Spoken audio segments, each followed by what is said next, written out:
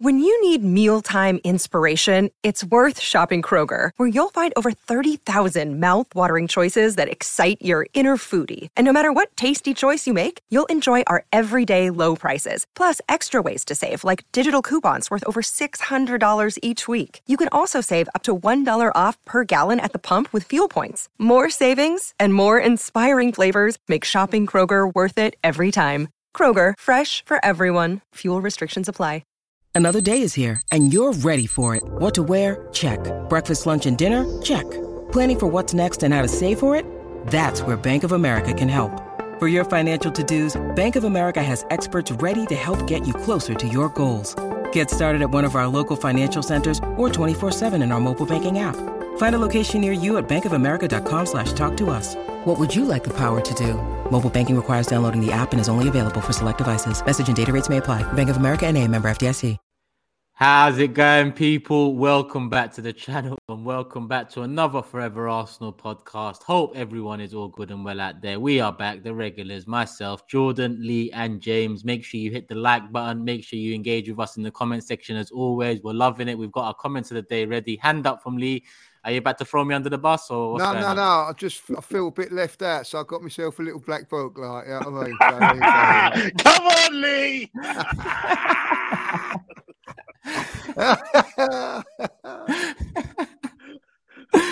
Well, there you have it, people in the comment section. Lee's got his black book, so it's time to, divert some of that energy towards Mr. Lee. No. I'm just helping Jordan write his out. That's all I'm here for, like. You're a black book wanker. That's what you are now, Lee.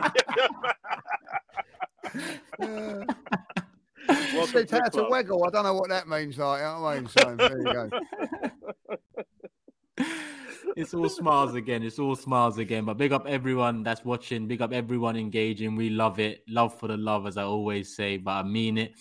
And let's just get straight into it because we were meant to record this at 8 a.m. this morning. It is actually now 11:30 at night. I don't know why that is, but the less said, the better. Should we have a guess? Let's let the comment section guess. Yeah, no. Let's not do that because we know they're going to blame. So let's just get it out now. Yeah, let's just get it out now. Well, I heard you had a few pages left in the book, so I thought, why not? Wow. On volume 2, he is now. He's on volume 2.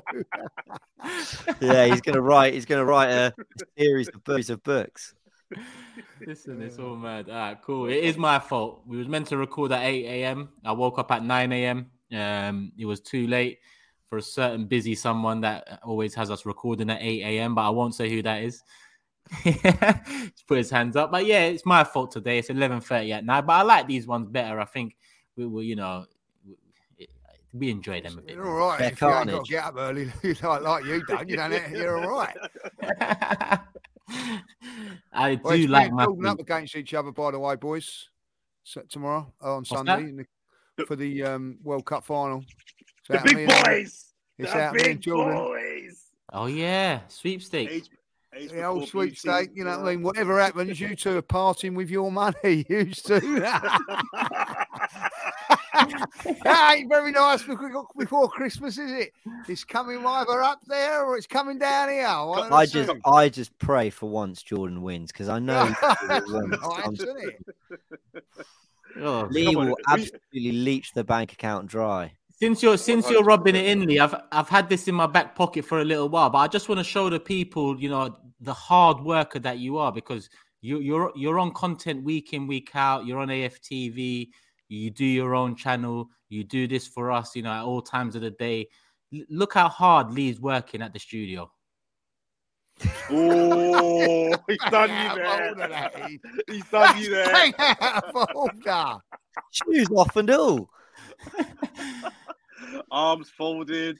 For all our podcast lists, Lee has been caught in the AFTV studio, shoes off, napping on the sofa. At 8 o'clock in the morning, right? It don't happen, and I'm shattered by the time we actually record. That's bang out. You don't like it either. I should be getting you back for that, mate. The water. It's worth the £20 sweepstake money. Don't you worry about that. You've absolutely started a war.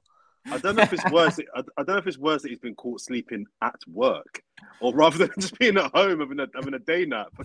That's cheeky. That is cheeky, Lee. Robbie got me once, but it was like an 8 p.m. kickoff. We'd done all the fan cams and everything. The day was done. I was just waiting for everyone else to come back. So I didn't even lie down. I just sat back, had a little snooze for about 5 minutes, and it was all over AFTV's TikTok. You wouldn't believe it. The cheek of them. The shift I put in that day. No rest for the wicked, as they say. And like I said, Lee, I've had that in my back pocket for about 5 weeks. I've been waiting to use it. So thank you for the opportunity. I do love you, Lee. Thank you. No problems whatsoever. No worries. I can't believe you stitched me up like that. I'll tell you that. What are you dreaming of, Lee? Oh, well, it was obviously 3 points. You know what I mean? I think we must have won, or so. Really? Listen, I'm hard at it. I get there early and I don't leave till late. So I'm entitled to have a little nap. In between lunch. I heard you were whispering. Get Sharoy on the pod in your. Mate, he does it when he's awake. Yeah, you're right. That's not awake. No, I'm going to be honest. I'll be really honest. I blanked Sharoy when we was doing the watch along the other day. He went to shake me and I said no. Jordan's my man. I said my guy. Come on, my man. He's my guy. You know what I mean? We don't talk to Sharoy no more. No. We don't do that. He is off the old Christmas card list. Let's put it that way. No, poor guy. He did one podcast brilliantly, and now Lee won't talk to him. He upset my mate Jordan. I'm not having it. Yeah. All Sharoy-ins came out in full force, and I'm not on it. I'm not on it. Let's get into it because we're already 5-6 minutes in, and we haven't even discussed a minute of football yet. And there is some. Forget Arsenal. Oh yeah, I know what you mean. It's only friendlies, and that's there's because you don't watch it. You know. I hope we can just kind of swerve the Arsenal game, just move past it. I'll be at least sure I watched it. I've got to say, did I really just say that? Lee will high five you with one hand and stab you in the back with the other at the same time. Yeah, it's true. So I won't ask Jordan if he watched this one because obviously he was busy at work. No. Whoa. I didn't watch the game, but I did get the highlights. Okay. To be fair, to remember what happened. Fantastic. Can we get your player ratings? No, you bloody can't.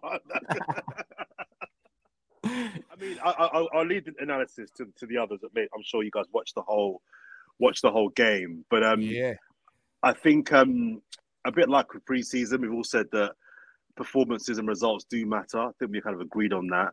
Don't take them too seriously, but they're important.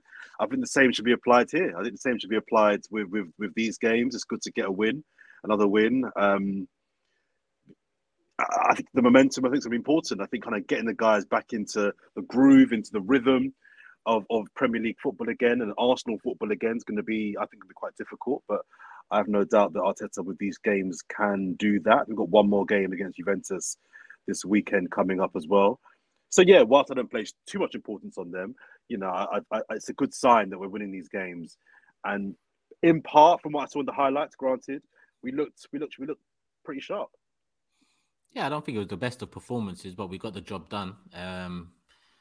I'll obviously watch the game with Lee and James. But James, let's start with you first. In terms of takeaways from not just that game, but the Dubai Cup in general, let's call it. The Lyon game, the AC Milan game, Ben White, Thomas Partey they come back into the side. What's the main takeaway for you? I mean, not much more I can add to what I said in the fan cam, but otherwise just we look sharp, we look ready, we look motivated. We definitely look ahead of these teams, but then when you do look at when they're coming back for their seasons, we do expect to look ahead of them. It's a bit like when we beat Sevilla 6-0. You clearly knew that we were on something good because we were playing brilliant football and beating a very decent side 6-0, but also their season was starting like 2 weeks later and it was their second preseason game of the season. So you could take it with a pinch of salt, I suppose. We look sharp, we look committed, we look mentally in the right place. And that's really it. Lee was saying on the watch along, we do play some really good football at times. The way we play out the back, the composure, there's a crispness to our passing. It's every pass means something. It's with action, and you can almost, the more you watch Arsenal, you can almost start to piece together when White passes it inside to Partey. We're now already thinking, okay, Odegaard's then dropping to then make the next link, and you're starting to get familiar with those patterns because Arsenal have been mastering this for a few years now. But I think this is all ultimately just good warm-up, good practice, good preparation ahead of West Ham. I don't really know what they're doing in terms of preparation. I imagine something similar, but I think we do look in good shape, to be honest. I can't really ask for much more than what we've been getting. Yeah, it's just about preparation, really. I'm with you and Jordan. There's not much else you can take away from it other than, get yourselves ready, get the World Cup players back in action. We've got one more friendly left beforehand, like Jordan said, Juventus. And just, try and hit the ground running as we did at the start of this season. Lee, we watched it together. It's been a couple of days since. I'll tell you what I have enjoyed, and it's been something, as I said on my fan cam, I didn't realise how good we are at getting the ball back. We chasing it down. They've taking them into places that we wanted them to go to, and then nicking the ball and we, lacked a little bit of sharpness up front, if I'll be honest. But I think that's, going to come in the next week or so.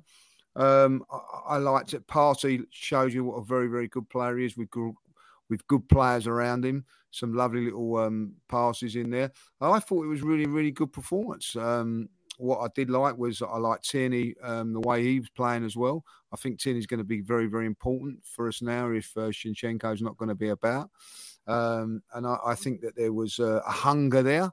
I think that I enjoyed what I see. And I think that, you have to say how it is. We know it's a friendly and all that, but sometimes that's what makes it, hit the ground running. I think Nelson, by the way, showing sharpness and showing that he wants to be about. And that's the one thing that I've took from these games and everything, that everybody wants to play for the Arsenal. Look at them all wanting to come back. There's no, wanting to having days off. They all want to play for the Arsenal, not just because we're being successful, because there was a couple of years ago we wasn't. But they've all bought into what Mikel is doing. And I think they're really looking forward to it. And I think that, Saturday's going to be interesting because we're back at the Emirates and in front of a big crowd. I hope they've been out in the cold today to get used to it, because that would have hit them a little bit, like, from the sun to I'd love to be there to watch Robbie get off the plane after 5 weeks in the sun as well. Like, really, like, you know what I mean? That'd be a nice little punishment. But yeah, so I think that everything's good. Do you know, I'm going to say this now. I was a little bit scared, a little bit apprehensive of Boxing Day and what was going to go. I'm quite now looking forward to it, what I've seen in these couple of games. I know it's friendlies, but I see this same sort of pattern at pre-season, and look what happened, and I feel a little bit more confident. And the other thing that I feel a bit confident about is Eddie's performances. I thought he's done well in the last couple of games. Didn't score in this one, but I like what he done. I liked his hold-up play. He got fouled for the goal for the free kick, which Odegaard scored. All in all, a good little workout. I think on Eddie Nketiah, I think the biggest test that Mikel Arteta's going to have, excuse me, as the season resumes is, as I mentioned, getting the team back into the groove. Arsenal have proved and overcome quite a few tests in this season so far, where I think they've scared other teams. Beating Chelsea away was recovering from losing to United by beating Brentford 4-0, 4-1, 4-0, 3-0. Sorry, 3-0 was beating Liverpool at home. There's been a few of those ones. The next one for me is, can we show the rest of the league and other fan bases that all said or all felt that the momentum break with the World Cup was going to derail Arsenal's season? If we can come back and prove that actually it hasn't derailed our season, I think that will be wow, these guys are serious now. They've had their break when they were playing well, but they're playing as well as they were before they broke up. The biggest thing with Eddie Nketiah for me is, I have concerns about Eddie Nketiah. I think for 1, 2 games, 3 games, I'm okay with him. He's going to be in for, unless we buy a striker, he's going to be our guy for the season. And I'm just not convinced he's the guy to score the goals, to fend off Man City. But if Mikel Arteta can somehow psychologically get the team to really not focus on Jesus' injury, but focus on the fact that we are mentally strong and we're going to win games regardless, that for me will be, I think, his biggest test for the second half of the season now. Can he get the team focus more on, we are as a collective going to make up the 5-10% individually to make up for Jesus' absence. And then Nketiah might not get 10 goals, 15 goals, but he might only get 7 goals. But Odegaard, can you chip in with 4 or 5 now? He who I won't name, can you chip in with 3? Saka, can you give us 8? Do you know what I mean? If we can focus on the team being mentally strong and not having a psychological hangover of our main marksman not being there, I think that's going to be his biggest challenge now between now and the end of the season. Because my fear is we get to February or even March and we've fallen off and all the talk is, you see, it's because Jesus wasn't there. It's because they're missing their main man. He's got to now show that we can still get the goals and get the wins without Jesus. It's going to be harder because for me, there's a drop in quality now. There's a dip in quality in the front line. But if he can actually get the team to think, no, forget all that, we go again, that's what I'm looking for from here on in, personally. Yeah, look at them first 2 games as very important in terms of resending a message back to the league, because we've done all 100%. That great work in the first 14 games. 100%, that can't be erased. We've done what we've done, top of the league by 5 points. But the World Cup was somewhat a reset. And if we return from the World Cup and, we're lackluster, we drop points in those first 2 games, it doesn't bode well moving into Newcastle, moving into Tottenham, United, Man City in February. So those 2 games in particular, 6 points is integral. And you're right, Eddie's the question marks over him at the moment, whether he can, not necessarily replace what Jesus brings, because we don't have a player that can replace what Jesus brings, but adds enough of his own his own worth to the side. Odegaard's our top scorer in the league, so as much as Jesus is an integral player for us, quality player for us, we're still getting goals from all over, man. Sorry, super quick one before the boys come in. My challenge to Eddie Nketiah is this: score the goals against the rest. I'm not looking for him to score goals necessarily against Man United, Spurs, the big boys, because we'll see what happens. But for me, his challenge is, can you get the goals against West Ham? Can you get the winners against Leicester, Wolves? Get the goals against those teams. If we can get points against the rest, then that 5-point buffer, we've got a 5-point buffer. That 5-point buffer, we can maybe get a draw away at the Etihad. We can maybe get something at Anfield without him scoring. But for me, my challenge to him is get the goals against everybody else. If you can't score past everybody else, then you really are flopping, as far as I'm concerned. Anyway. Yeah, I get you. And I'm not going to talk much. There's pressure on him now, Turkish. There's pressure on him, you know what I mean? He's got the number 14 on his back. That's a target, you know what I mean? Like for a few fans, I've already seen comments about that. Also, the contract and all that. This is where he steps up. And this is where I think that, Mikel is going to come under the pump if things don't work out, because people will go, well, here you go. You back this man. You said this and you said that. I think at the end of the day, there's been enough faith put in him, build his confidence up. And I think he's going to be okay. I think he'll score against West Ham. In fact, I'm going to put a little shilling on it, Actually, I'm going to put my winnings from you two guys onto that Eddie goal, there you go. I think he will score against West Ham. I think that he needs to score against West Ham. He needs to get a goal in either one of those games because, unfortunately, unlike Jesus, if he doesn't score, I don't think he's going to contribute the way Jesus does, and that is where he's got to get his goals. And these 2 games are winnable games for us. Let's not beat around the bush. If we was on the back of the Wolves game coming up to this West Ham game, the next game, and then the Brighton game, we would be expecting 6 points, wouldn't we? So I don't think that's really changed because of Jesus is out. I expect us to go at home against West Ham and get the job done. I don't think it's going to be quite as easy as what probably people are thinking. I think it'll be a tough game, but I expect us to get 6 points in these next 2 games. I do fear the slight lack of experience that front 3 has now without Jesus. And I know Jesus is young himself. But 25, scored goals at Anfield, played in Champions League semi-finals and all that. Played at a World Cup even before this one. There was a very experienced 25-year-old who had a big fee with a point to prove and was maybe someone that your Odegaard, Saka, Martinellis could look up to and feed off. Now, in a weird way, I'd almost be more confident of Eddie coming in and having the impact if, say, Saka got injured or Martinelli got injured and Jesus had to play wide and then Nketiah was leading the line. I'd like that balance there with that experience and the other two to flourish, might be a nicer balance. But I just think when it's, 21, 22, 21, or however old them, and so young, that suddenly is it's a very kind of young average age for a front three to kind of be depending on going into a pretty crunch time of the season. I think that's the only thing. I don't really doubt his quality. But I think Jesus has this aura about him, this because of what he can do. He can be stronger than you. He can jump higher than you. He can beat you with trickery, and he can score goals even if he hasn't recently. And I think that is maybe something. So he's almost going to have to get a few goals early on just to kind of set the tone. Like, listen, fear me as well, if that makes sense. And to his teammates, trust me as well, like you would Gabby Jesus. Would you guys phase at Mill-Smith Road back on the left, move Martinelli through the middle, and have Nketiah as the kind of impact sub still? I wouldn't. I'd probably lean more towards Emil being the false nine to allow Martinelli and Saka to kind of still make those inward runs and hope that Emil can pull out a centre back or two.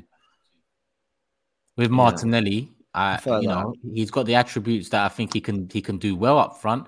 But back to goal, I have questions. And I want to see Martinelli pick up the ball, front foot, run at a defender more so than I want him to be back to goal, flicks and holding it up. I think Emil's qualities could still bring out the best of Saka and Martinelli. Whereas if Martinelli was to go up top, I still have doubts about how much space he can create in behind by kind of dropping a bit deeper. How much Smith Rowe could run a fullback in the same way Martinelli does. I mean, like if we sign Mudryk, and he turns out to be what we think he is, which is this incredibly dynamic, direct, powerful runner, then you probably would experiment with Martinelli up front for a bit, because I think he's probably stylistically more similar to Jesus than Nketiah is, and they're all quite similar in the way I would imagine they play that position. But it's actually more that I don't like the idea of Smith Rowe just tucked all the way out wide to the not tucked, so just shoved all the way to the touchline. Trying to stretch and run at players. I think he's a combination. I think he wants players around, quick 1-2s, bit of movement, making space, making things happen in central areas. And I just don't think anyone else does what Martinelli does on the left-hand side right now. Listen, you mentioned Mudryk, and I think it's only right to kind of move into that talk, because as much as we've had friendlies, those are pretty much preparation in terms of fitness, getting the players back and preparing for the Premier League. But all the news tends to be around the transfer window now. When you open up Twitter, when you open up Google or your whatever platform you use to get your information, it's all about January, couple weeks away. Mudryk is definitely the headline in terms of Arsenal news. But Felix has been linked. Tielemans has been linked again. Danilo's, continually been linked. I spoke to Lee and James about it already, and we'll touch in on your opinions again. But Jordan, out of like the Mudryks, the Felixes, Tielemans, Danilos, and so on, is there someone or a couple that stand out to you that you'd want to go in for? I don't think we'll buy a striker. I don't think we'll buy a forward. Is my limited opinion on even a wide player. No, so not a Mudryk either. No, I don't. I think we'll buy a midfielder. I think we might buy a midfielder. I think Tielemans. I can see that happening. I can see them deciding to move on him now. I think we're light in midfield. You know how I feel about that. I can see that happening. I'm just not convinced they're going to buy a striker. Of the two you mentioned, those front two. The reason why I'm not convinced about either of them, not because I don't rate them. I mean, Mudryk, I've not seen this guy that much, so I can't give an analysis on him. I've only seen him on YouTube, so it wouldn't be fair for me to comment on him. But Felix, I'm not convinced he's the sort of forward that would fit in our system anyway. I think we're linked with him because we like him. He had a decent World Cup. But you want to get rid of him because he's not working out over there. And we're kind of putting, I don't know, James, have there been any kind of like strong links between the actual club saying they're looking at him or they're going to bid for him, or are we just doing that because it's a young player that we like the look of and we're just linking our club? There's plenty of links, but I wouldn't say there's one that makes me go, now that's a real someone who we really trust is yeah. I listen. A lot of it. Again, I know a lot more about him than I do Mudryk. If I'm being, I do, but I still don't know enough about Felix for me to be like, yeah, he's the guy we should go out and get him. He'll make the difference. I'm not sure. I think we do this with players that we like the look of and who are doing well at a club. So we assume that when he's a good player and he's doing well at that club, so if we sign him, he'll do well at our club. I'm not sure that's the case with Felix. I think he'll go somewhere and do well. I'm just not completely convinced that he's the right fit for us. The player that I think we probably should be signing is the guy that I've been saying we shouldn't sign for 3 years now. That's probably Zaha. That's the guy probably that makes the most amount of sense in terms of knows the Prem, can play on the left, can play through the middle. That's probably the guy that's the sensible signing, although I wouldn't sign him either. But of all the forwards that are probably out there, that we're loosely linked to, Zaha's the one that probably is the low risk. No, have you not wanted Zaha? No. He who something about him, I'm not. Yeah, no, but he's the one on paper that makes the most amount of sense. Do you know what I mean? So, but yeah, I'm not. I asked Lee after the game, Mudryk or Felix, and his answer was Zaha. So he's thinking along the same lines as you. Yeah, I am. But what was the most pleasing thing about it was when Mikel was asked about it, he said, yes, we're going to be active. He didn't turn around and fend it off and say, oh, well, we'll see what happens. He's done that a little bit in the past. This time he was a little bit determined with what he said. He said, we will be active. He knows that we need players. And I think that whatever happens, whether it be Mudryk, whether it be whoever, I think they're going to come in early. And I think that will be a big, big boost to us if we can, January the 1st, come out and say, or even before that, and go, do you know what, on January the 1st, this one's signing and this one's signing. That would be a massive thing for us. Lee, that's the key, early. There's no point bringing in a forward, January the 19th or 24th. We need them for the Spurs, start. Man United, 100%. Even Newcastle. We do. Get them in ASAP. You've had a month off. What the hell are you doing? So you've just been out injured for 2 weeks now, 2.5 weeks. Yeah. Get to work. If you're going to do it now. Just do it now. I think that would be the biggest boost that this club can have going into, if, say, on the 30th, before we go to Brighton, we've got 2 players that are going to be signing on the 1st. And don't tell me it don't happen, because I've seen it happen with other teams, you know what I mean? So if that would be the case, that would be a real, I think, shot in the arm for this football club, And then, if we were to sign 2 and then maybe 1 or 2 at the end of it, I wouldn't be so bothered. But I think that, I think Arsenal saying that they're active, let's be positive and say that these deals are done. Whoever it will be. Do you know what? I trust Arteta and Edu when it comes to transfers, because their recent history, they've got them spot on. So whatever they do, I'll be happy with. But I do believe that it needs to be done early, just to give everybody that little boost, of confidence. You know what I mean? I don't want to go through January looking at where we're going to go, and then right at the end missing out. That would be a real bad thing, because that would look like we're not learning from our lessons before. So I think this is very, very key. Are we learning our lessons? Are we genuinely believing that we can challenge for this title or get top 4, whatever way you do it? Come out and show it. And I don't care what anybody says over the last 2 weeks. I'm very, very down about the Jesus thing, because we all know that he is crucial to our. I'll tell you how crucial he is. That Spurs fans now are looking forward to us playing at White. They weren't. They were dreading it. I know a couple of my mates were turning around and they were going, "Oh, you're going to.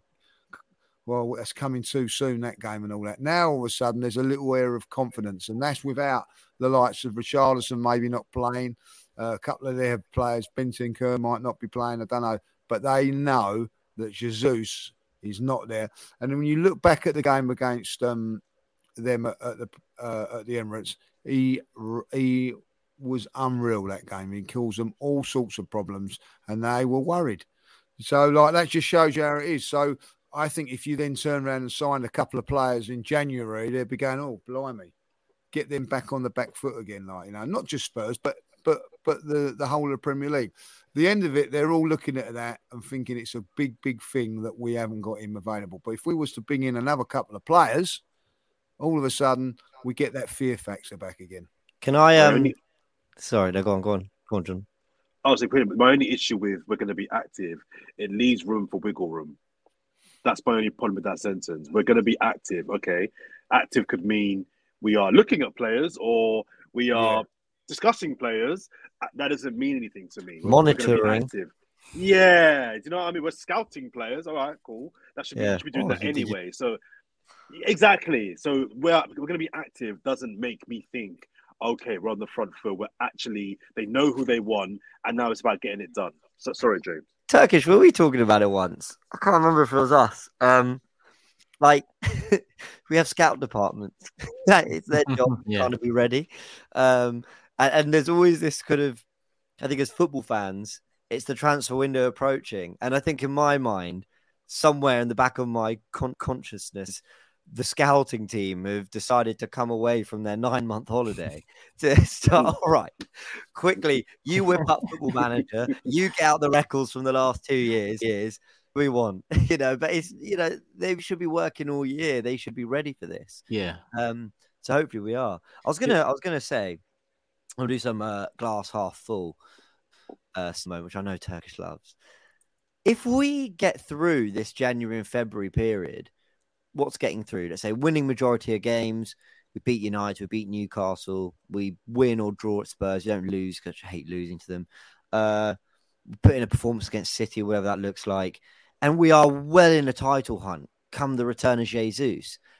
And we've had the new sign or whatever. That's going to be a massive boost for that final 2.5, 3 months of the season to sort of welcome Jesus back and say, right, the final stint now. I'm not trying to put a positive spin on the fact that we're missing him for such a crucial period, but I guess there is that. It'll feel so good to have him back if we have kept the pace.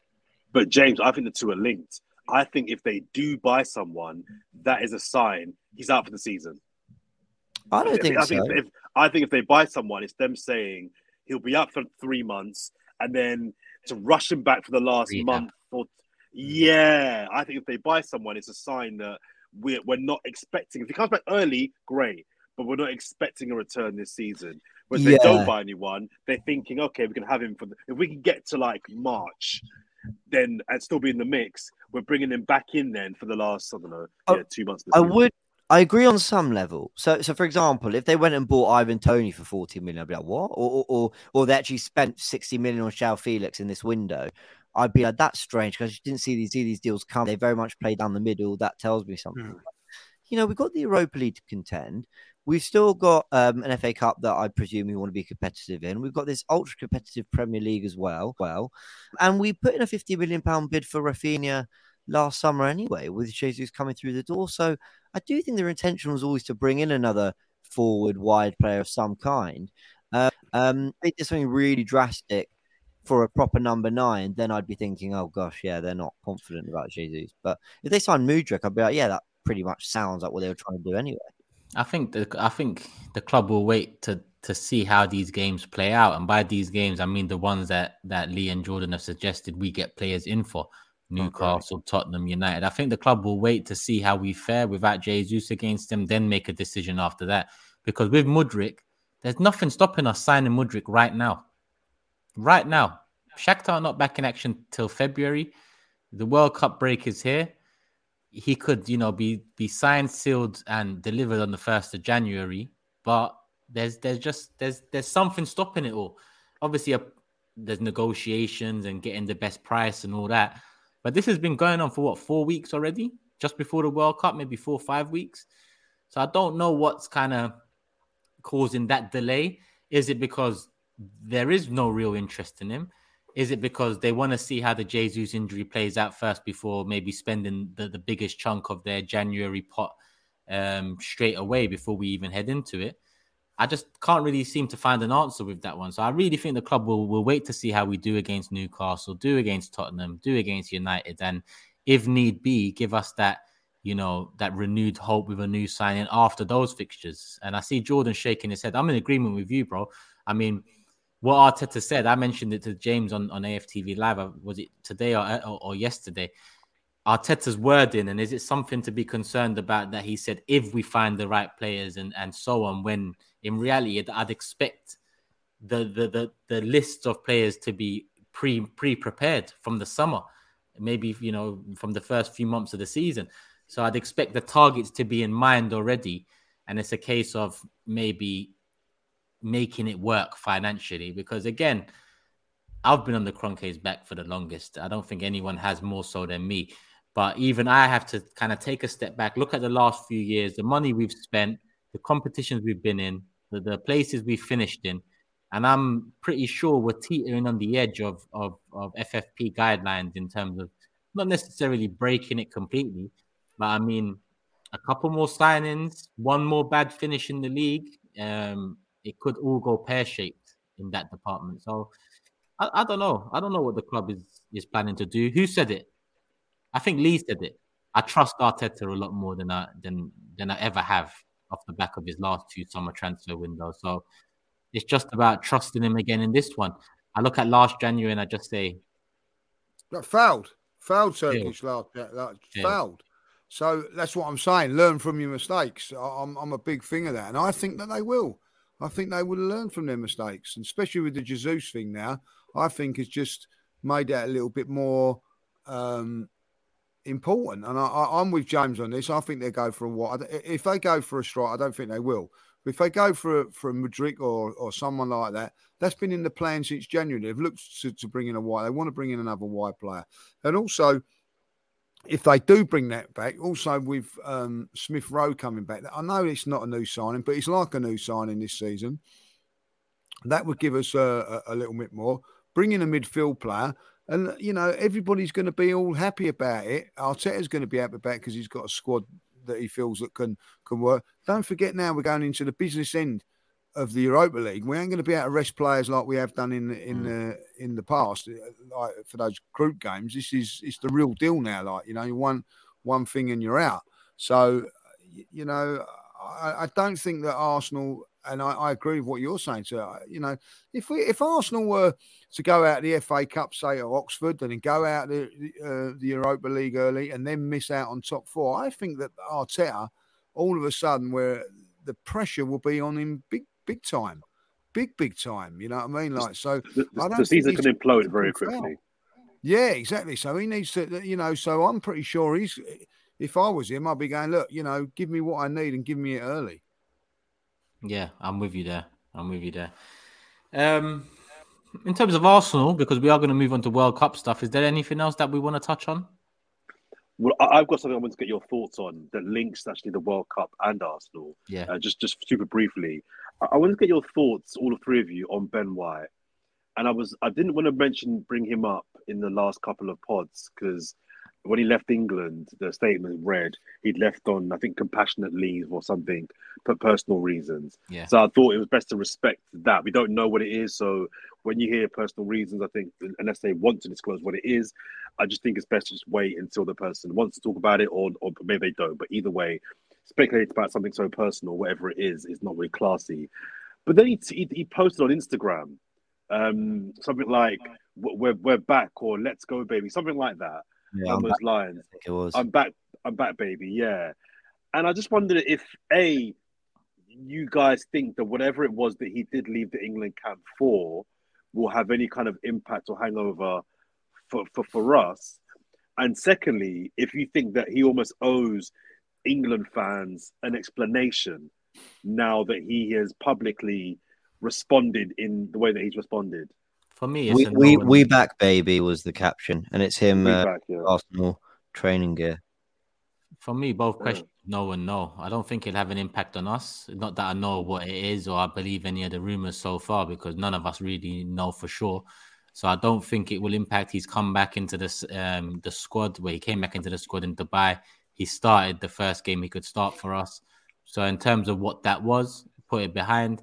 And the second question, no, again, I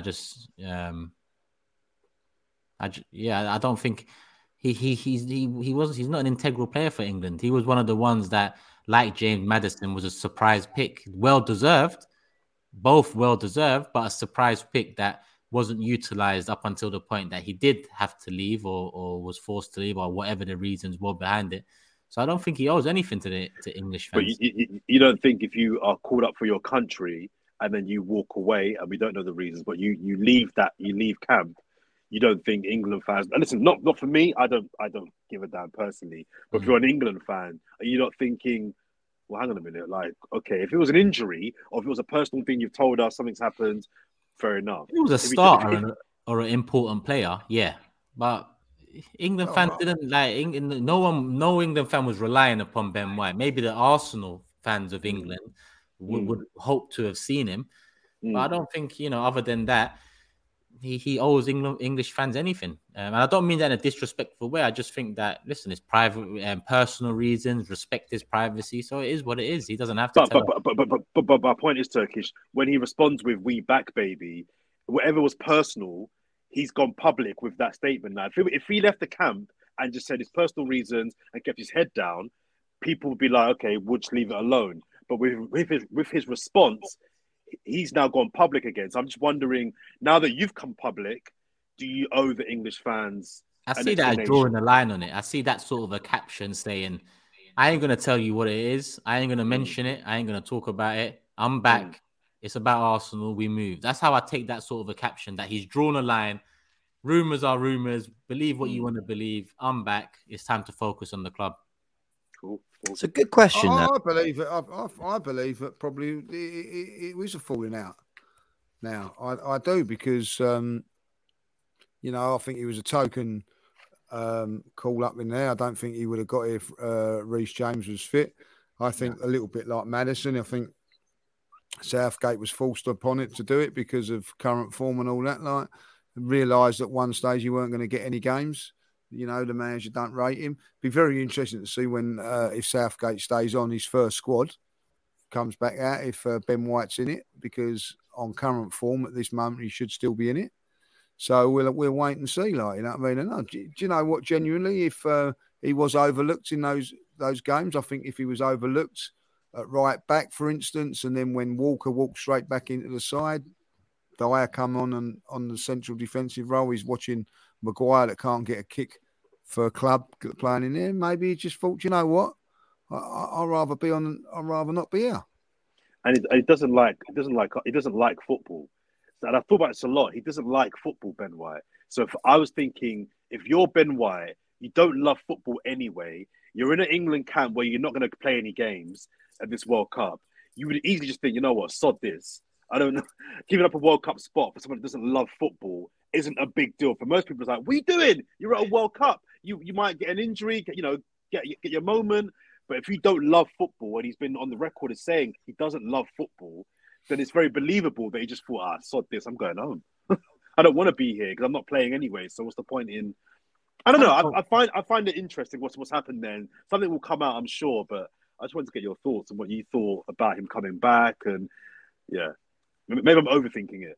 I'm probably overthinking it. I look at the reaction of the club. We're all with you. Rob Holding posting the heart. And I just lean away from that falling out thing, because that's not really how you'd react if someone either said sod this or fell out because he's not playing.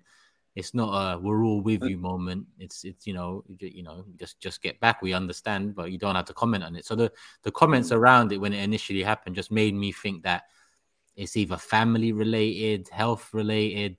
When you hear personal reasons and respect someone's privacy, I tend to think it's so far away from anything football related that it's none of my business. And I always reiterate, I don't really, and I don't mean this in a rude way. I don't care about the players' personal lives. I don't care.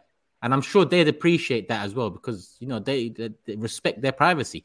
I don't, I've always been like that. I care about them playing for Arsenal. I care about them being fit enough to play for Arsenal, showing desire, passion, 100% application. But whatever goes on in the background goes on in the background. Even if it was a fallout with England, I don't care. What I do like is Arteta's quotes around it, and this kind of like, you're back where you're back where you belong kind of tone. Really, some of the things he said. He said, "I'm very pleased. Everybody has been giving him a lot of support and love, which is what he needed." That's what Arteta said about White. And he said, "We are delighted to have him back and have him in really good shape." Asked about stories questioning White's character, he replied, "We can't control that, but I know who Ben is, what he needs, and what his character is, and how happy we all are to have him at the club." I think he's almost, whatever the reasons are, I think there's a lot of warmth coming from Arteta towards Ben White, and basically saying like, we got you. And I do like that. I think Jordan, you've great questions around that. And I'd be lying if I said I've avoided the topic a little bit, the FTV lives or whatever. But it's a good question, and I have thought about it a little bit. But I kind of come to that conclusion that Turkish has, which is, listen, I can speculate, but personal reasons can cover so many things that I'd rather not, and so I would not care. And as long as he's back playing for Arsenal, and his caption on Instagram suggests he's quite happy, and Arteta saying all the things I want to hear from my manager about him, I'm happy. He might, for all we know, he might have a dog at home that he's had for like 11 years that passed away. For all we know, it could just be anything. Like James has just said, it can cover such a vast majority of reasons that there's no point even for me dwelling on it too much. It could be anything. But yeah, World Cup. That was a nice segue into it, Arsenal related. But what do you not make of it? Argentina 3, Croatia 0, France 2, Morocco 0. Messi is the greatest of all time, and he is still the best player in the world. That's the conclusion I've come to. Incredibly reactionary, I know, but that guy. I'll tell you what I have noticed with, and someone I met on the train today actually said it about Messi. He's more aggressive, he's got a little bit of really wants it. You know what I mean? Like, I've never seen him get involved with arguments with other players and things like that. But he has on this one. There's been an ultra aggressive Messi, they're here to do the business. I don't think that they will. I think, unfortunately, him up there is going to pop the money. But I think France have just got that little bit too much for them. I actually said I'm not going to change my mind on that. Whoever won out the England-France game, I think we said it on here, will go on and win the World Cup, and I still believe that is true. I think if England would have gone down the other route and come in second in the group, I think we'd be in the final now against France. That's where I feel it would have been. If I throw a question to you guys, because I tend to agree. I'm worried that France are going to win it. I really want Messi to win it, but I'm worried that France are going to win it and end his dream, and that's his last moment in the World Cup. But do you think France are more worried having looked at Argentina's performance against Croatia, or do you think Argentina are more worried having looked at France's performance against Morocco? Because I actually think Morocco deserved to probably win that game against France, if not at least take it to extra time. I think over the 90 minutes, they were the better team. They just didn't have a real killer in the box that could kind of put it away, if I'm honest with you. They exposed France's left-hand side. And if Messi, brings back a bit of the old Messi and hugs the touchline on the right a bit more and cuts in, that same, in the way Ziyech done against France, I think Argentina can win it. But I look at the both semi-finals, and France were poor. France were pretty poor. Argentina, on the other hand, they weren't great, but they got the job done in emphatic fashion as well. I don't agree. I don't think France were poor. I thought France, and having thought about the France-England game a little bit more, I think France did what big teams do, which is control the game, and when they need to pull the throat, they cut the throat. And I think that although Morocco had some good possession, and had some good chances to score in that second half in particular, I think France were confident in their abilities that, hang on a minute, we're world champions. And yet, Morocco having their moment, but we've been here before. We've done this before. And despite on the optics may look like we're under pressure, we've got this. And they always, for me, felt like they had another gear or two to go up into if they needed to, like big teams do. And I think there's parallels with the England game. I think, having thought about it some more, people say England, and I did as well, England were the better team. But I think part of being a great team... Go on, Dennis, go on. I've just checked. Morocco had 61% possession. I know what you mean. I know, but if you know that you can take all that in and withstand that, knowing you've got two flyers that can hit you on the counter, I'd give you possession as well. They knew that Morocco would be there, try and stick it on them. There's obviously the whole intercultural element of France v Morocco. They were up for it, semi-final, making history. They were going to be on it. And I think France knew that and just thought, just be patient. Just play your game. We've been here before. We know what we can do. Let them have the ball, because they've got no killer up top. Morocco have no killer up top. They're going to have the ball, have all the chances, but we know we're going to get a moment. Like against England, we know we're on the ropes a little bit, but we know we're going to get a moment. And when we get a moment, we've got four guys up top that we are banking are going to take it, and they did. So I think France are the better team because although it may look like they were on the ropes, for me, they were in control of the game. I fear they're going to win I say fear. I want Messi to win it as well, like you. But I think a good team beats a great individual. We've got a great individual against a good team. And I think more often than not, the team comes out on top. Argentina are not good. They are not good. They're average for me. They're an average team with a magician. I mean, Otamendi has been solid this tournament. Romero, after that Saudi Arabia game, he's bounced back. Molina's been a good fullback. The Paul was so poor in the opening 3 games, but he's been crap the whole tournament, Turkish. The last couple rounds, he's been better. He's been better the last couple games, 100%. Now, name those same names. Now, put them up against Mbappe, Giroud, Griezmann, Dembele. Yeah, it's peak. But, but then the Also, I have to say, France... I thought you got to give the manager credit. They was just struggling a little bit against Morocco, and he changed it around, took Giroud off, put Mbappe out down the middle, brought on Thuram. And they that was it, And so I think France have got 4 very, very good players up front, and I tell you what, they've got a solid midfield, and this is also without 2 of their defenders. 2 of their players were ill that day, and they still had enough in the tank to win it. I just think that they're all round got some fantastic players all around, and they're coached really well by someone that knows what he's doing. And that game could have easily gone against them, but it's he turned it around. And you look at Giroud, goal-scoring winner against England. Would Southgate do that with Harry Kane? Would he He would have kept him on and that. So I've got a lot of admiration for the way the French go about things and all that. So unfortunately, even though I've got Argentina in the sweepstake, I think that France is just going to be too good.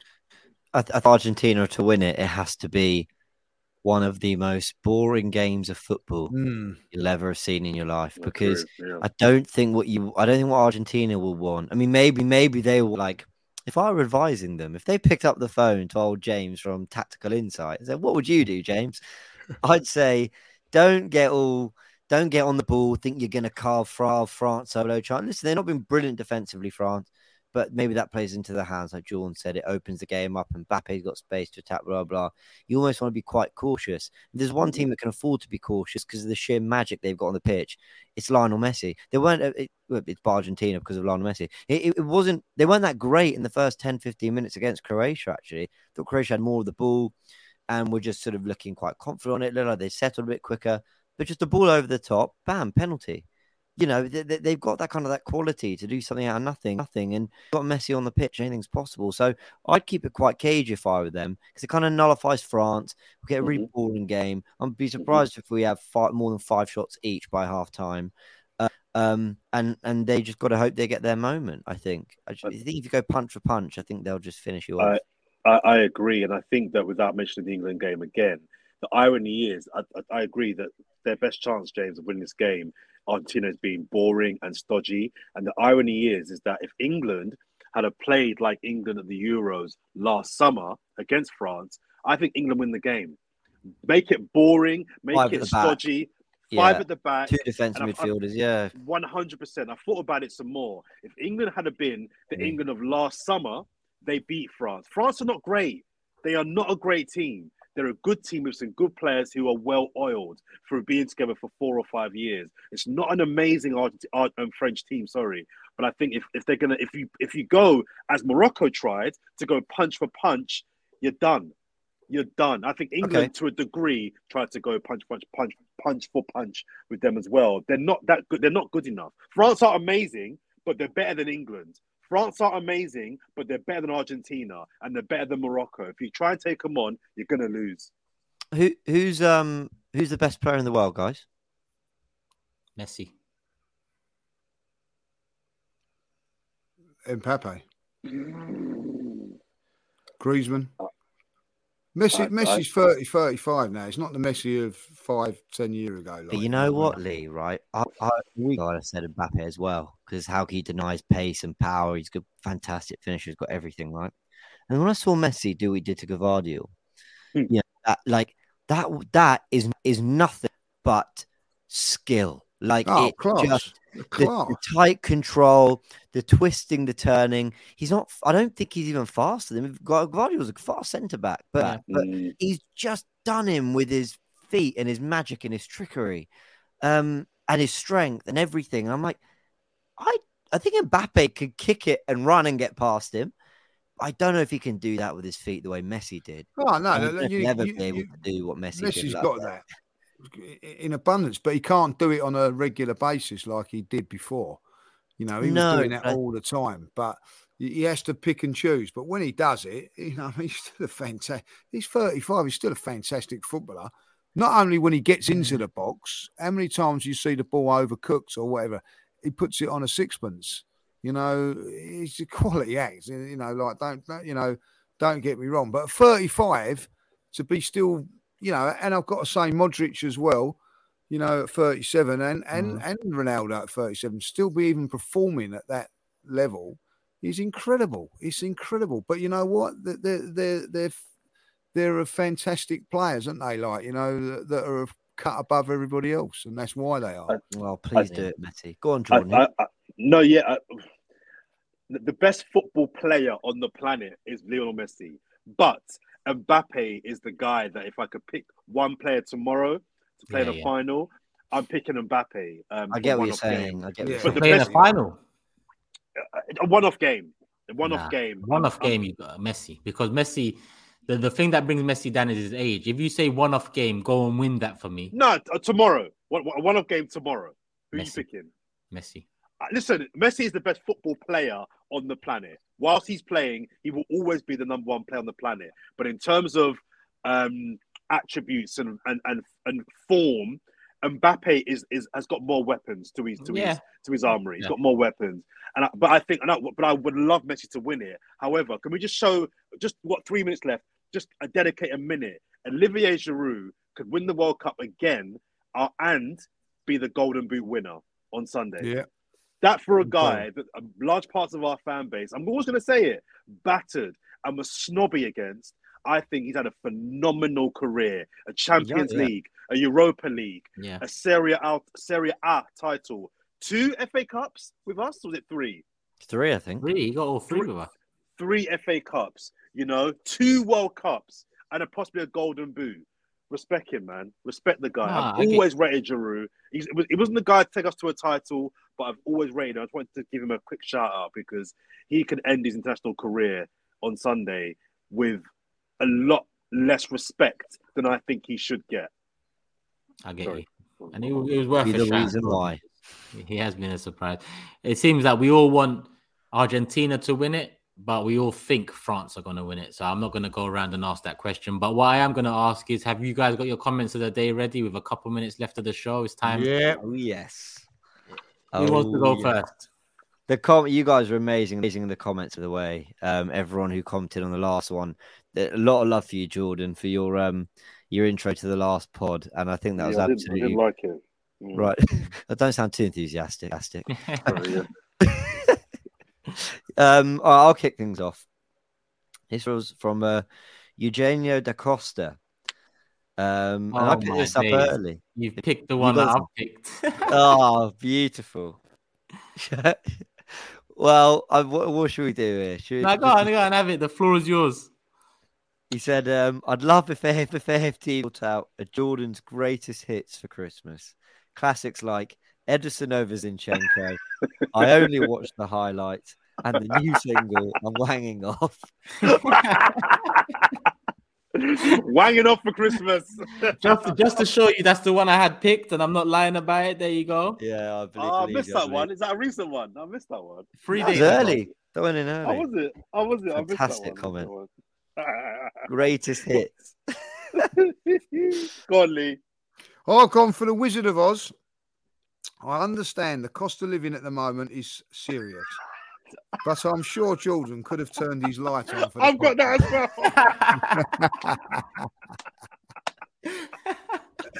as well. Great minds think alike. There we go. I got a couple more. I'll rattle through very quickly. I like this one. Boy band Forever. That's us, basically a four-piece boy band. We're called Forever. Back Together. That's the four of us. From Vimeo. I like that one. There was another one. Jordan will soon be calling Sharoy Shahu, who I will not name. That's from Tommy. I like that one as well. As much as I loved it, this was from Sharoy. He kind of responded as well. So he said, as much as I love, I'm paraphrasing a little bit here. As much as I love being on the show, nothing beats the usual four. Happy to be the El Nene of Forever as well when called upon. Now, Sharoy, you're better than El Nene, man. You're like a Wiltord. Wiltord was a very, very important player. That's what I'm saying. Wiltord was a very, very key player that came in, did a really good job, knew his role, but, chipped him with some important goals. So you're not El Nene. You're better than El Nene. You're the Wiltord. And my final one, my favourite one, which upset me as well, Jordan is the Mustafi of AFTV. Fucking Liberty! Mustafi of all the players. Harry, you are having an... I'd rather be the El Nene of the Forever Arsenal podcast. Yeah! Mustafi of AFTV. Mustafi. No, that's Jordan. That's nice what you said about Sharoy. Turkish. We love Sharoy, man. Seeing him tomorrow night, so we'll let him know what you said. We love Sharoy, man. Love it. Yeah, we did tell him Wiltord. We did tell him Wiltord was the guy on the watch along. We're all out for a drink. Is it tomorrow night? We're all out for a drink. Is it? Yeah. We'll know, Jordan. We'll let him know. Yeah. Tell him. We're having a nice Christmas Forever Arsenal party. Yeah. We'll Christmas party. Jordan, don't worry. Oh, so no invite? No, I didn't know. It's not at 8 a.m. So I know you're busy. Forget that. I'm not interested. Sharoy says he's buying a drink, so like you know what I mean. That snake. He went from Wiltord to a snake. It's all mad. I heard he's turning up with 4 microphones or something. Forever Arsenal Live. Look out for it, people. Hit the like button and you might get it sooner than you think. All right, let's wrap it up here because we've passed an hour. It's becoming somewhat frequent, but I don't want people to get used to it because it's nearly 1 a.m. in the UK and we're still here recording for you guys and girls. So make sure you hit the like button. Say that again? Do we get overtime? I'm not the man for that. You're gonna have to call Qatar. You have to reach Robbie in Qatar. I don't know the area code, but I'm sure you can. To wake you, Robbie. Just wondering. Yeah, you get 4 minutes over. What's the rate? It's 1:45 here. I know you're still asleep.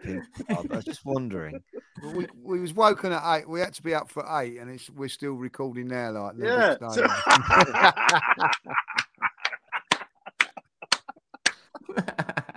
Pictures real. Oh dear. Cool. Jordan, love. Lee, love. James, love. People watching, love for the love. Make sure you hit the like button, leave your comments. We will be back again probably Monday, the next show. We're going to try record it Sunday night because James is out next week. Well, I say out, but he's taking some leave. He's going to enjoy some leave before Christmas. So we're going to do Sunday night. We're going to record the next show. Oh, so Sharoy's in. Is Sharoy in on the next show then? Oh, yeah. No. James is there Sunday. Oh, okay. James is there Sunday. I'll see. He'll see. People, hit the like button, leave your comments. You know what it is already. We'll be back again soon. Love for the love. We're out. Sports Social Podcast Network.